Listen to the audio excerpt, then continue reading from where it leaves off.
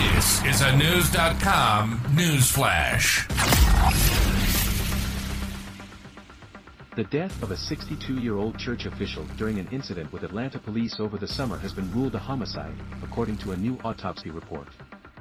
A medical examiner said the Atlanta man was killed by a combination of a police officer's stun gun and an existing heart condition, News.com has confirmed.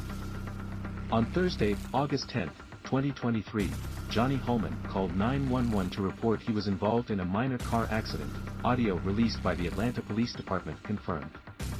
A police officer responded at 11:20 p.m., according to investigators, and determined Holman was at fault.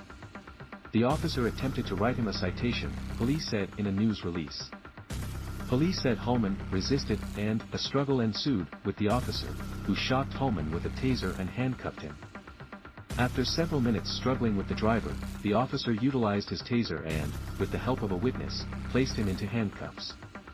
Once the driver was in handcuffs, the officer realized he was unresponsive and requested EMS to the scene. Once Holman was in handcuffs, the officer reportedly realized he was unresponsive and called for medical help, the police department said. Holman was taken to a hospital, where he was pronounced dead. The Fulton County Medical Examiner's Office report declared Holman's death a homicide, WXIA-TV reports. The police officer who deployed his taser, Kieran Kimbrough, was placed on administrative leave during the investigation.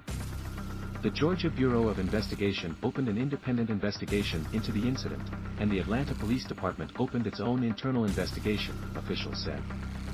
Based on a review of the police body camera footage and a conversation with a GBI investigator, the county medical examiner concluded Holman was unresponsive after he was stunned, the Atlanta Journal-Constitution reported. Holman died from cardiac dysrhythmia, or an abnormal heart rhythm spurred by the use of a conducted energy device, according to the autopsy report, which was shared with Axios Atlanta by the law firm representing Holman's family.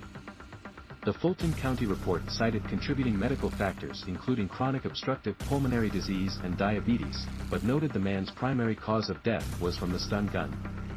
The church official's family was able to privately view the body cam video in September.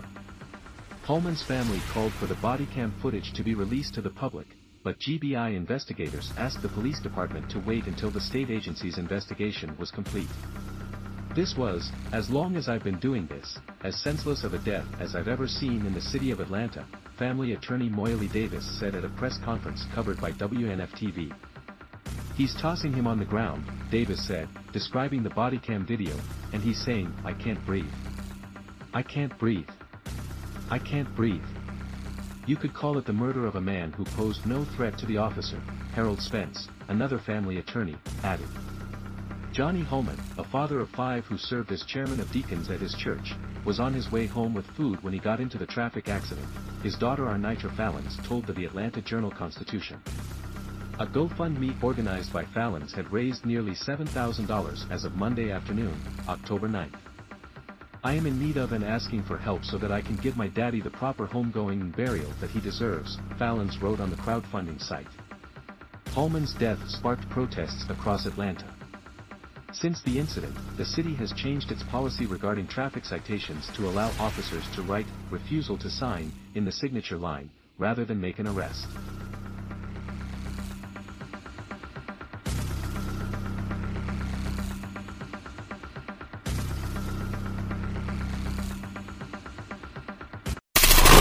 Knowledge. Unfiltered. News.com. News.